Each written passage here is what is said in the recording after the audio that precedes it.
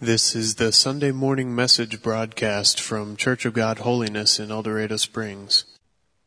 There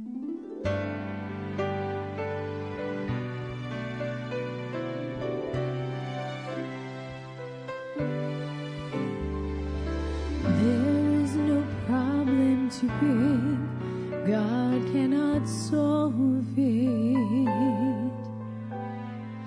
There is no mountain too tall, God cannot move it. There is no storm too dark, God cannot calm it.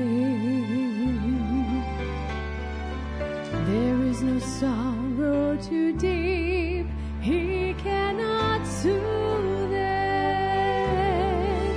If He carried the weight of the world upon His shoulders, I know, my brother, that He will carry you. If He carried the weight of the world upon His shoulders, I know, my sister, that He will carry you. He said, "Come unto me, all who are weary, and I will give you rest."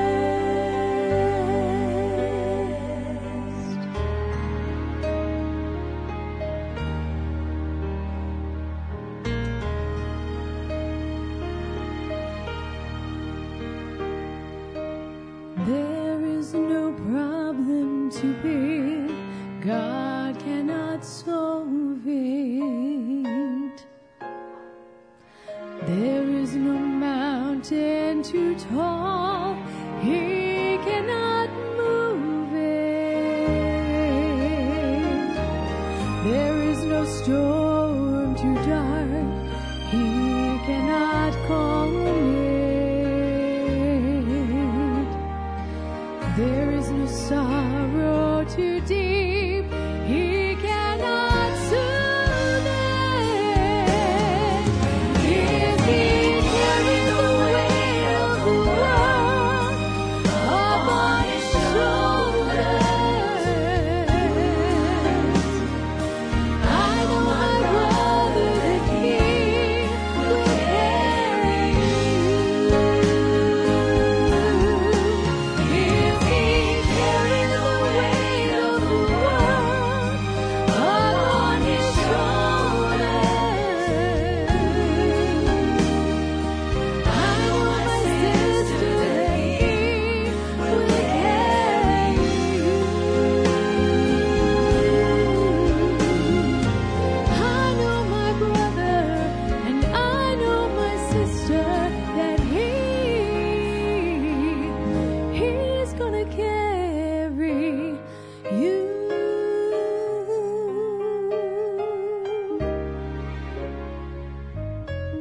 He's gonna carry you.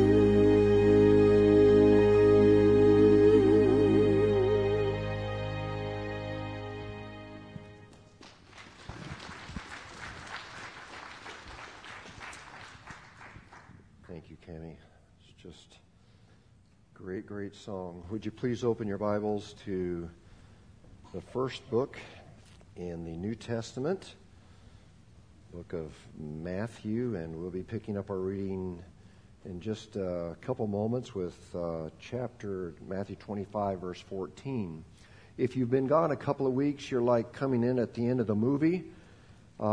This is part 3 and the final lesson of our short series called Who's Better?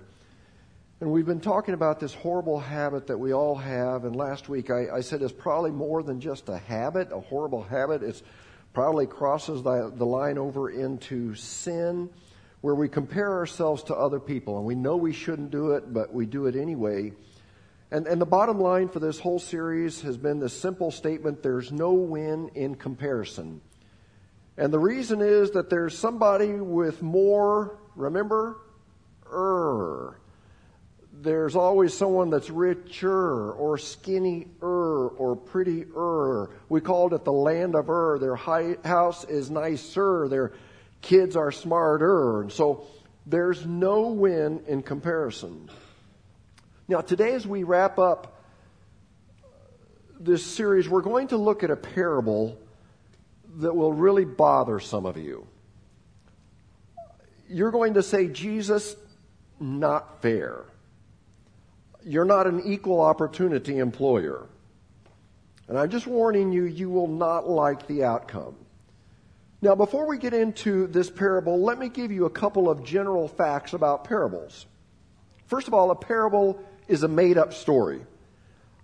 It can be based on a true story, but a parable is just an illustration. Something else, parables were generally given to make one or two single, simple points. Now, we preachers, we've kind of tried to squeeze 10 points or sometimes even an entire sermon series out of one parable. But when Christ gave a parable, generally he was trying to make one, at most, two simple points. One other fact, parables were often confusing. Jesus wanted to make people think.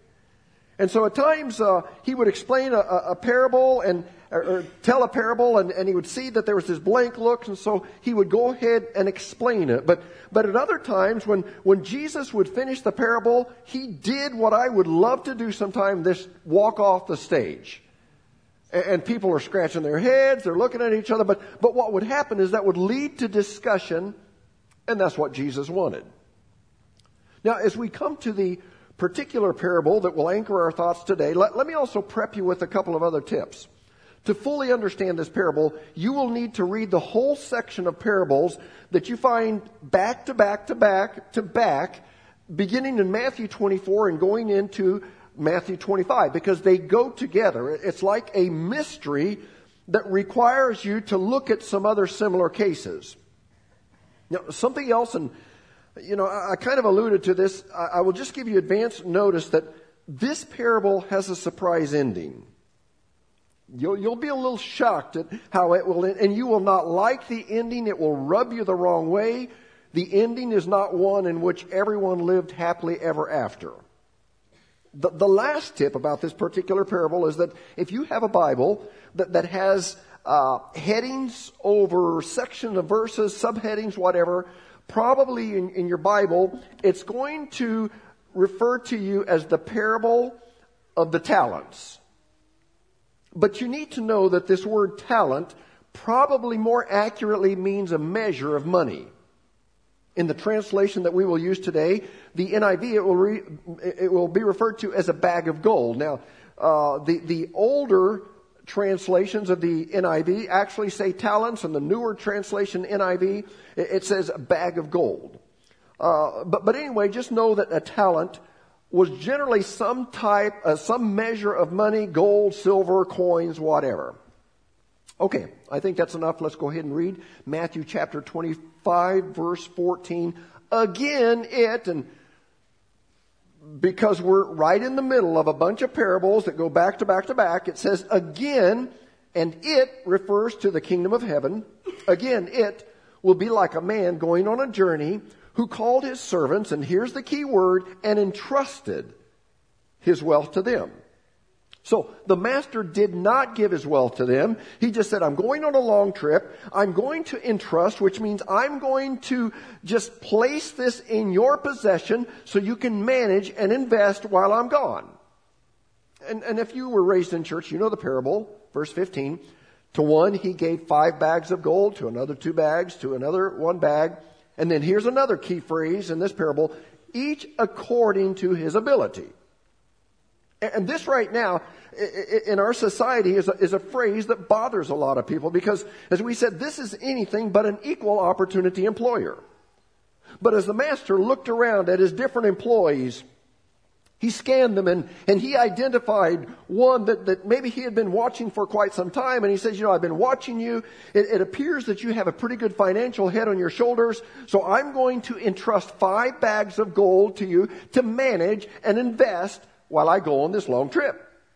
Well, he scanned his employees again and he saw another one. And maybe he didn't say this out loud, but he thought, you may not be quite as sharp as the first guy, but I think you've got a pretty good sense of investing. And so I'm going to entrust to you 2 bags of gold. But he had a little bit more. And so he scanned the room again, his employees, and he identified a third man. And he probably thought, I really don't know much about you, but who knows, maybe you're a diamond in the rough. And since I need to diversify my funds and not put everything in one basket, I'm going to take a little bit of a risk on you and ask you to manage and invest 1 bag of gold. So make sure you understand that in this parable, the master recognizes that all of the people that work for him do not have the same skill set. But the Bible says that according to the skill set that he had identified within them, he gave them the responsibility of the talents. Now, when you read a parable like this, there are 2 questions that you should ask. One of the questions is, where is God in the parable? Because God is in it. Well, that answer is easy. God is the master. The master is God. He's the one that's giving the talents or the gold to each as he sees fit. But the second question to ask whenever you read a parable like this is the question of, where am I in the parable? Because you're in it as well. And I can't necessarily identify where all of you are in this parable. Just as in this parable, we all have different skill sets. Some of you may be a 5-bagger. You're good. And your peers and your friends and family, they know you're just kind of a cut above everyone else in a particular area. Maybe not in all areas, but in a particular area. So you may be a 5-bagger, but probably some of us here are 1-baggers. We may not have a lot of resources, we may not have a lot of talent, and so we most closely identify with the one receiving 1 bag. But more than likely, the majority of us fall into the category of a 2-bagger. We don't get 5 bags, we're not that good. A little better than the 1-bagger. In life, there's always somebody who has more. There's always somebody that can, that's got more talent than we do. And there's always someone that has less and less talented. And so the majority of us here today are in the middle someplace. We'll just call ourselves 2-baggers. Well, Jesus continues on and went on his journey. Verse 16, the man who had received 5 bags of gold went at once and put his money to work and gained 5 bags more. Now, we don't know how long the master was gone, but looking at the context here, it was probably a good amount of time. But this 5-bagger, he came up with an investment plan, and we don't know the plan. Whatever it was a good plan. And he was able to double his master's money. He started out with 5 bags of gold, doubled his money, ended up with 10 bags of gold. Let's keep on reading. Verse 17. So also the one with 2 bags of gold gained 2 more.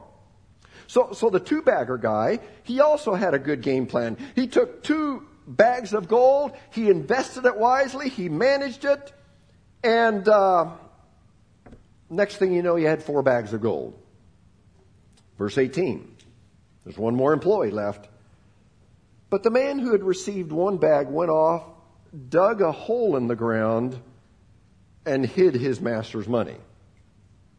Now, before we move on, let me try to read between the lines, and I want to make this clear. You won't find this in the Bible, but let's try to get inside of the head of this guy that we're calling a 1-bagger.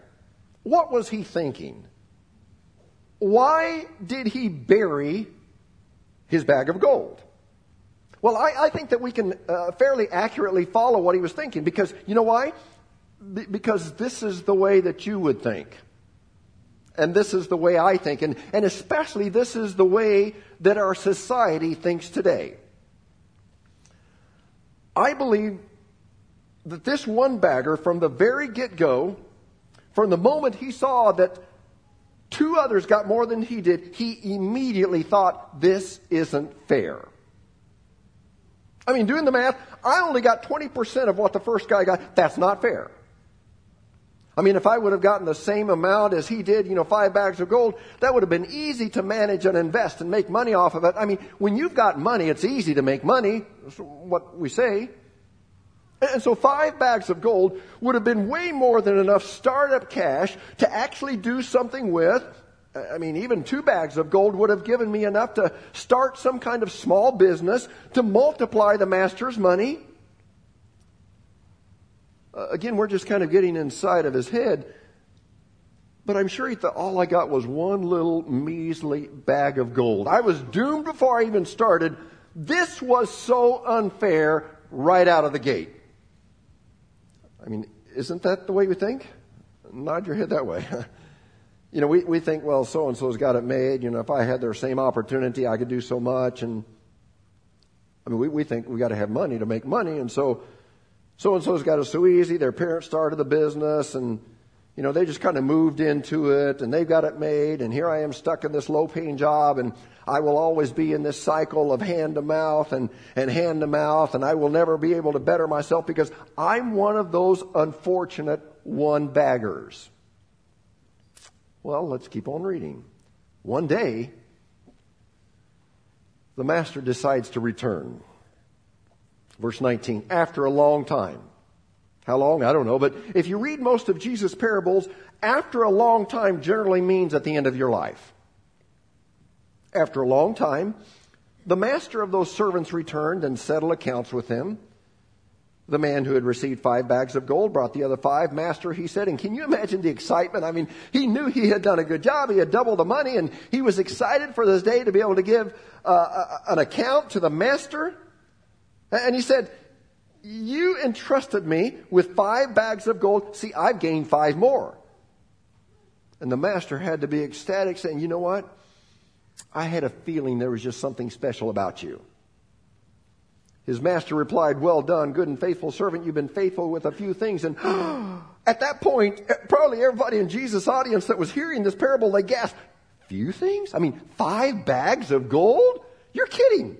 That's 30 to 40 years' wages, and that's not just a few things. But Jesus said, you've been faithful with a few things. I will put you in charge of many things. Come and share your master's happiness. And so the boss did what any good boss would do. He would say, way to go. You just earned yourself a raise and a promotion. Verse 22, the man with 2 bags of gold also came. Master, he said, you entrusted me with 2 bags of gold. See, I've gained 2 more. His master replied, well done, good and faithful servant. You've been faithful with a few things. I will put you in charge of many things. Come and share your master's happiness. And so the 2-bagger became a 4-bagger. The boss was equally impressed. Said, you get a raise and a promotion. But at this point, if there were a soundtrack in the background, the music would change. And the music would not be happy music. And the 1-bagger who had buried the money, and again, just reading between the lines, the Bible doesn't say this, but I wonder if he heard the rumor going through town, you know what, the boss is back, the master's back, and I wonder if he grabs his shovel and he goes to his backyard to try to find the bag of gold he had buried. Because it's been a long time. I wonder if he's thinking, where did I bury that? I know it's back here someplace. He digs holes. He said, you know what? I remember burying it by a bush, a shrub, because that would give me a point of reference, but the shrub died. Where did I bury it? And again, you won't find that in the Bible. That's the gospel according to St. Joseph here. But he finally finds it. And he goes to face the master. In verse 24, then the man who had received 1 bag of gold came. Master, he said, and this is so interesting. Do you know what he does? This is so you. And it's so me. It's so our society. Before he talks about what he did or didn't do with the money, he points his finger at the master as if to say, now, before I tell you what I did with the money, I just want to get this out in the open. You know, I don't beat around the bush. I tell it like it is. But boss, this is really your fault. Yeah, that's what he does. He said, I knew that you're a hard man, harvesting where you've not sown and gathering where you've not scattered seed. So, master, you have a reputation. You know, you're such a hard driver with unreasonable expectations. So frankly, I was afraid, and you're known to have a hair trigger temper. We walk on pins and needles around here.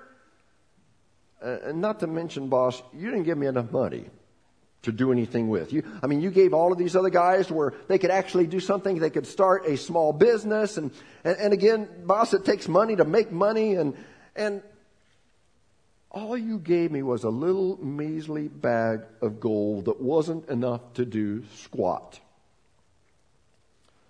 Verse 25, so I was afraid, and I went out and I hid your gold in the ground. See, here's what belongs to you. Well, how do you think that went over? Verse 26, his master replied, and remember, this is a parable, you wicked, lazy servant. And the Greek word wicked can probably more accurately be translated worthless. So you worthless, lazy servant. And why is he mad at the servant? Because he did something immoral? No, he's mad because he just didn't do anything. And we'll bring that up in just a moment again. Goes on and says, so you knew that I harvest where I've not sown and gather where I have not scattered seed. In other words, you know, I take my business seriously. I try to make a buck wherever I can. And I'm deeply offended that you wasted the opportunity of making a good return on a whole bag of gold. And so the master says, at least in verse 27, you should have put my money on deposit with the bankers. You know, you don't make much there, but what, Todd, 2.37% interest? So that when I returned, I would have received it back with interest? I mean, you should have done that at least, but you were too lazy. And not to mention, now my gold has mud all over it because it's been in the ground for however many years. And remember, I told you this parable would have a surprise ending. Here it is. And by the way, I want to say this kindly, but some of you socialists will not like this. That's a joke, by the way. And some of you Democrats won't like it either, and Republicans. In fact, human nature, we won't like it. And especially those of you that are always keeping score, making sure that everything is always fair, you know, you're keeping track. Let me see, we gave them a present, but they didn't give anything back. And, you know, we invited them over. They never invited us back. And, you know, you keep score. You won't like this. Because the master said in verse 28, take the bag of gold from him and give it to the one who has 10 bags. And what would our society say here? So not fair. In fact, our society would probably say, well, we're going to sue the master because he took away the bag of gold from this poor one bagger, and we're going to sue and ask for damages and compensation of at least 3 bags of gold from the guy with 10 bags and at least 1 bag of gold from the guy that has 4 bags. And how dare you take away from the have-nots and give to the haves? That's what we would say today. But Jesus says, Mr. One Bagger, you had your opportunity. I mean, 1 bag of gold is a lot of money. And he squandered his opportunity. He wasted his chance. And the master's thinking, I thought he had some potential, but it's clear that he is a worthless, lazy servant. Well, at this point, Jesus takes the opportunity to preach a little sermonette.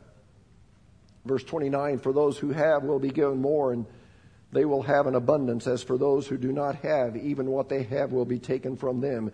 To which again our society would go, that doesn't sound very Christian-like. But Jesus, or the master, continues on in verse 30, and throw that worthless servant outside into the darkness where there will be weeping and gnashing of teeth. To which many of us are horrified and say, oh my goodness, what are you saying? Well, it sounds like Jesus is saying, if you don't manage your money well, you'll go to hell.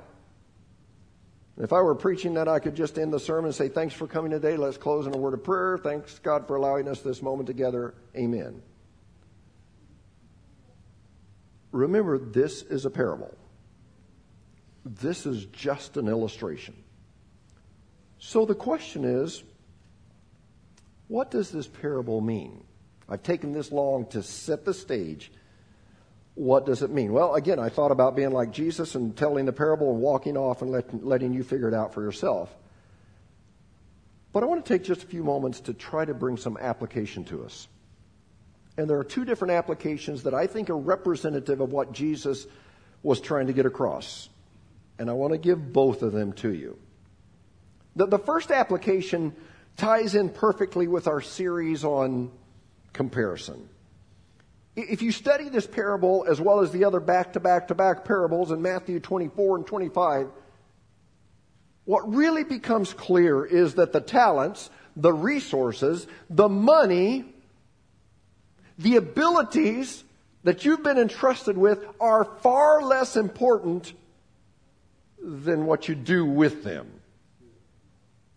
Listen carefully.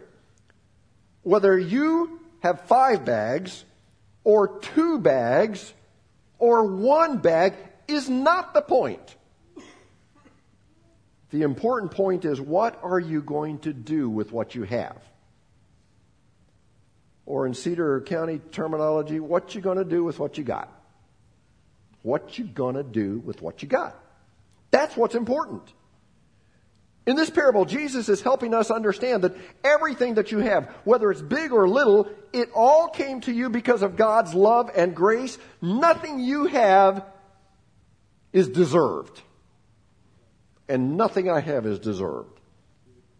And we best not start complaining, saying, well, no, it's not fair. You know, God plays favorites. He gave so-and-so 5 bags. He only gave me 2 bags. Not fair. I deserve better. But my question to you is, do you really want what you deserve? I mean, do you? Do you know what you deserve? Do you know what I deserve? Death. The wages of sin is death. I've sinned. You've sinned. We deserve death. So if there's something we could get out of this lesson, could we, during our 40 days of decrease, get this part, this saying out of vocabulary that it's not fair? You don't want what's fair. That wouldn't be good for any of us. You know, we don't get to say, well, God, life isn't fair. I wasn't born wealthy, so I don't have a chance. Or God, I was born into a broken home, and so I'm messed up, and I can't do anything for you. Or God, I wasn't born with musical ability. Or God, I was born extremely shy. Or God, I wasn't born with a lot of natural ability. Or God, I've served my time. Let someone else do it. We can't use those things as an excuse to just bury the talent that God has given us. And so anytime we are tempted to look at everybody else and say, you know, if only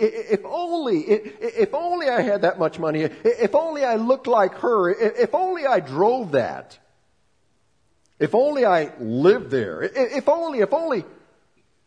Remember, what is important is not what you have. What is important is, what are you going to do with what God has entrusted to you?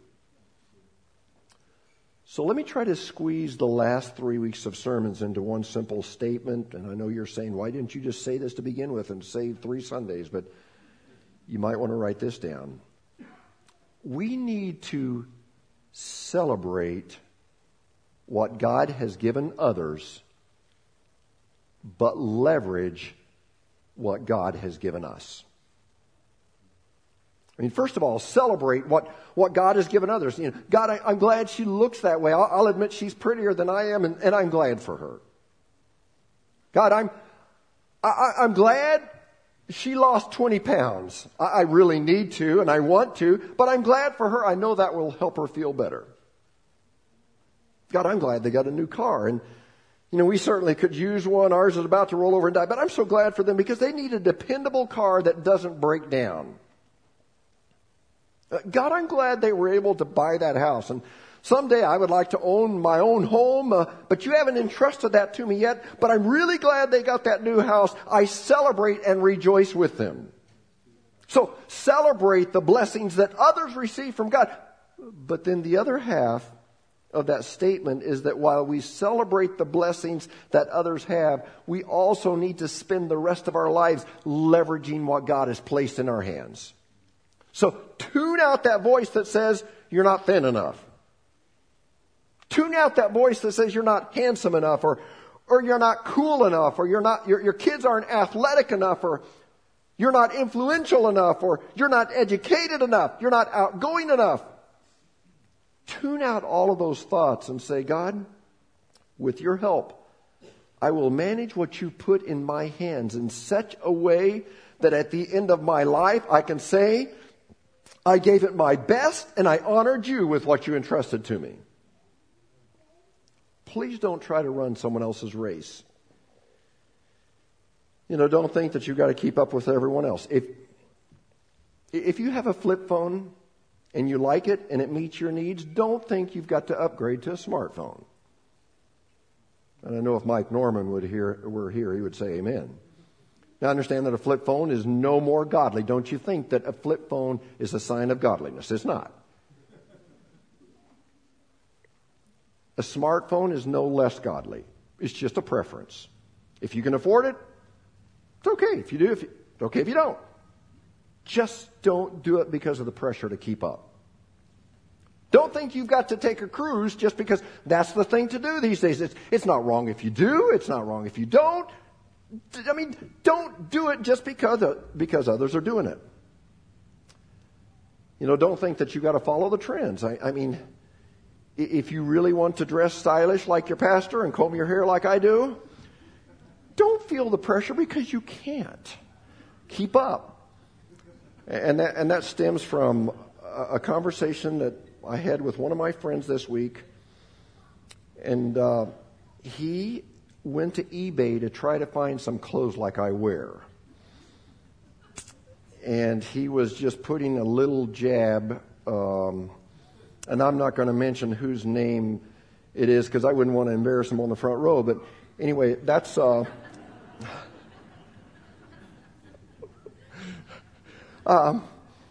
don't think that you've got to follow the trends just to keep up.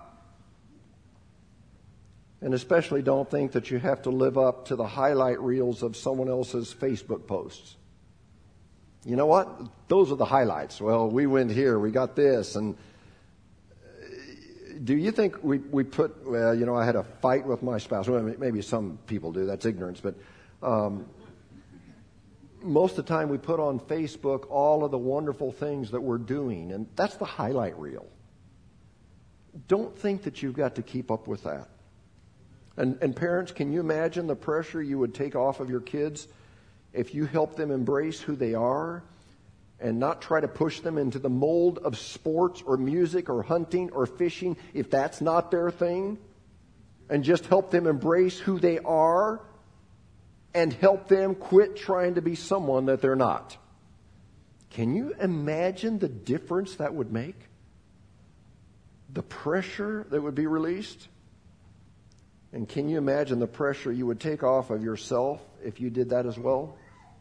So let's get off of the comparison treadmill and wake up every day and be who God called us to be, because that will give God maximum glory and give you ultimate satisfaction. Okay, I said there were two common applications of this parable. Really, really fast, let me give you the last one. And this is a very serious one because this one has eternal implications. The burying of the talent helps us understand the seriousness of neglecting God. You know, today we're being continually pressured away from the theology that salvation is by grace through faith, but it does require an act of the will where we make a decision to invite Christ to come into our lives and be changed by Him. You know, salvation is not something that just happens over time. There must be an act of the will, repentance, an about face. Old things must pass away. And this parable talks about the one bagger. You know, what he did to incur the master's wrath and judgment, it wasn't anything immoral.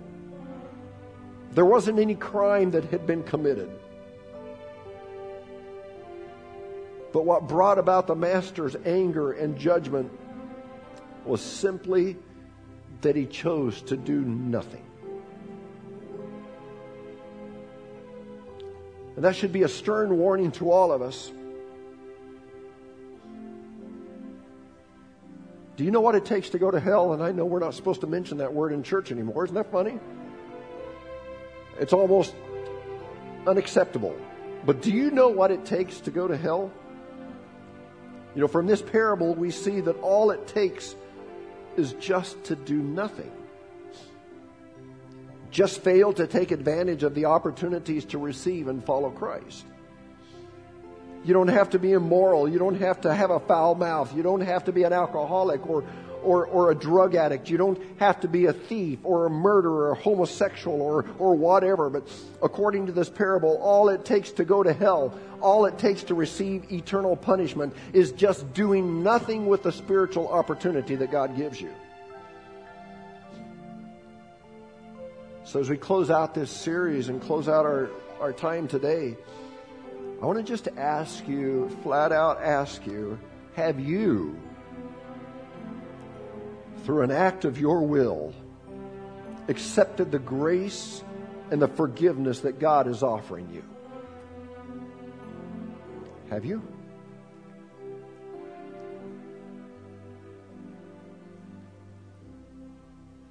Before we pray our closing prayer, here's what I want to do. I want to just have a few moments of silence. And I want you to really consider and ponder this matter. Have you received Christ? And if you haven't, today is the day. Would you just say, God, here I am. I come. And through an act of my will, I admit that I'm not where I should be, and I want to receive you, your grace and forgiveness. It's not by trying harder. It's not just by living a good life, but it's by a divine act where Jesus died on the cross for my sins.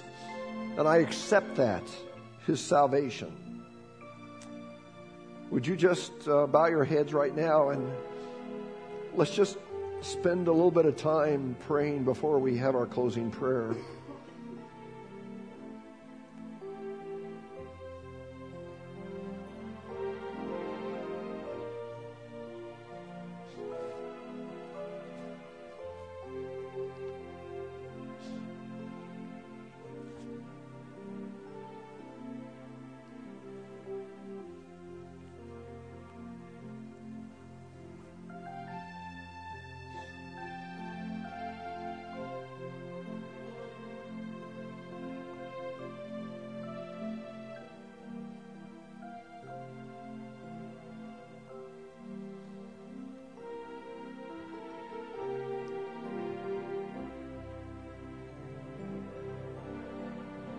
Lord, I pray that you would give us honesty today. Lord, I pray that right now you would just settle down upon us. And don't let us fall into this trap in our society that, Lord, you know, we all have a good heart, and at every funeral in this community, everybody's in a better place, you know, because they love their family and all this kind of stuff. But Lord, help us to understand that going to a better place, it hinges on our relationship with you. Lord, I believe there are so many people, good people, law-abiding citizens, and people who would probably keep the majority of the 10 Commandments. I believe that there will be many of them that will not make it. They simply, because they're depending on their goodness.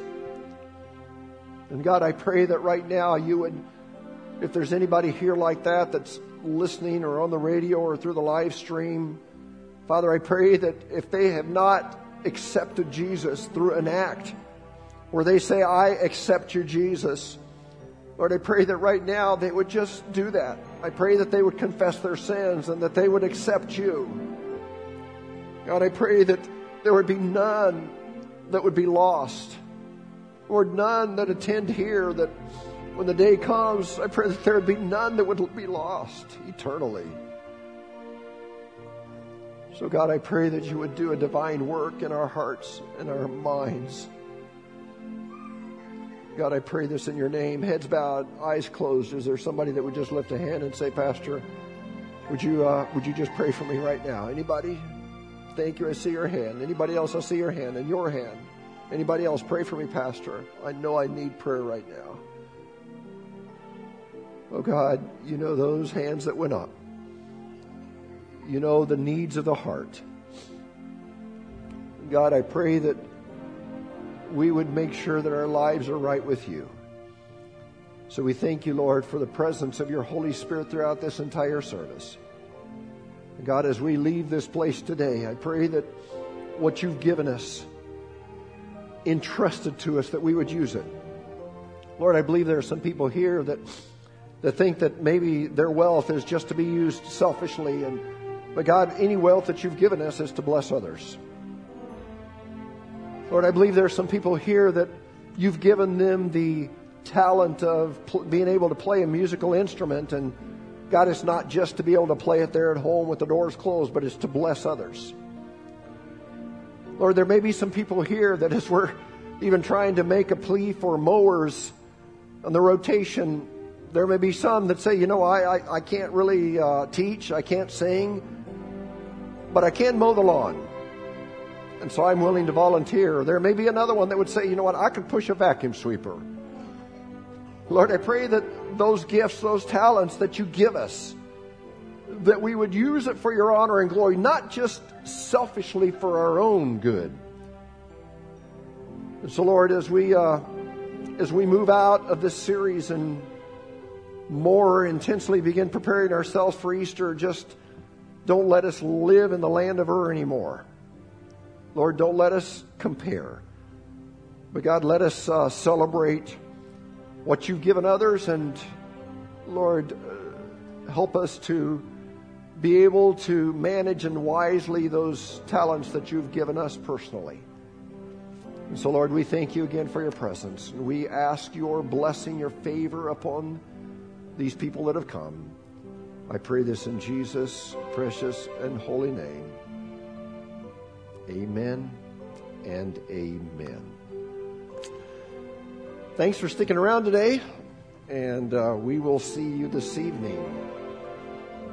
Don't bury your talent this week, please. You've been listening to the Sunday morning message broadcast from Church of God Holiness in El Dorado Springs. Our messages are archived at www.eldochurch.com, or to order compact discs or DVD videos of the messages, call the church at 417-876-2200.